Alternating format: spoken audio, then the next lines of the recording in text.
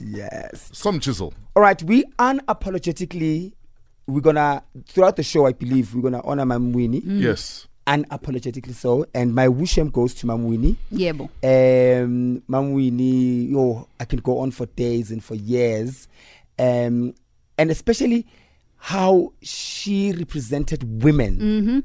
How she instilled a sense of confidence and no-nonsense taker to a lot of women. Yeah. And I would like to celebrate her. I would like to honor her. And I wanted to find out, and I've met her personally. And the last time I met her, it was on my birthday. And in December. And she was in a black car and with blue lights and stuff at Maponya Mall. And I was walking. I didn't even think it was her. And then she rolled the window down. And she said, Somizi'S. And I turned. I thought, she knows my name. Yes. I ran to the car. She said, and I stood by the window. Yeah. And she said, no, come in. And then she opened the door. I sat with her at the back of the car. Wow. And then I said, Mama, it's my birthday. And she said, oh, she kissed me. And then we spoke about 5 minutes. And then I left. That was the last time. And for me, it's the greatest memories ever. Yeah. Have you guys met her? I've never met her.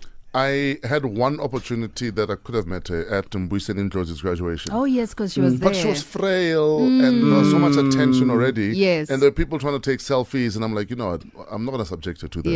Yeah. So I never had the good fortune of meeting her. Wow. But at this graduation ceremony, Mbuyiseni, because she did a lot of work in Orange Farm, where Mbuyiseni, he was born in the East Rand, but he was raised in Orange Farm. And in fact, she spoke about her work she did in Orange Farm during the struggle.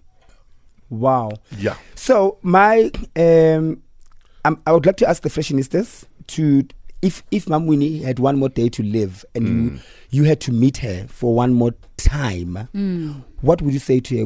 Would you say I love you because, I thank you because, I'm going to miss you because? So can they hit us up with a voice note? Yes, please do that. You can voice note us or even use the hashtag Fresh Breakfast on other social media. 081 577 3333. Shem with some jizzle.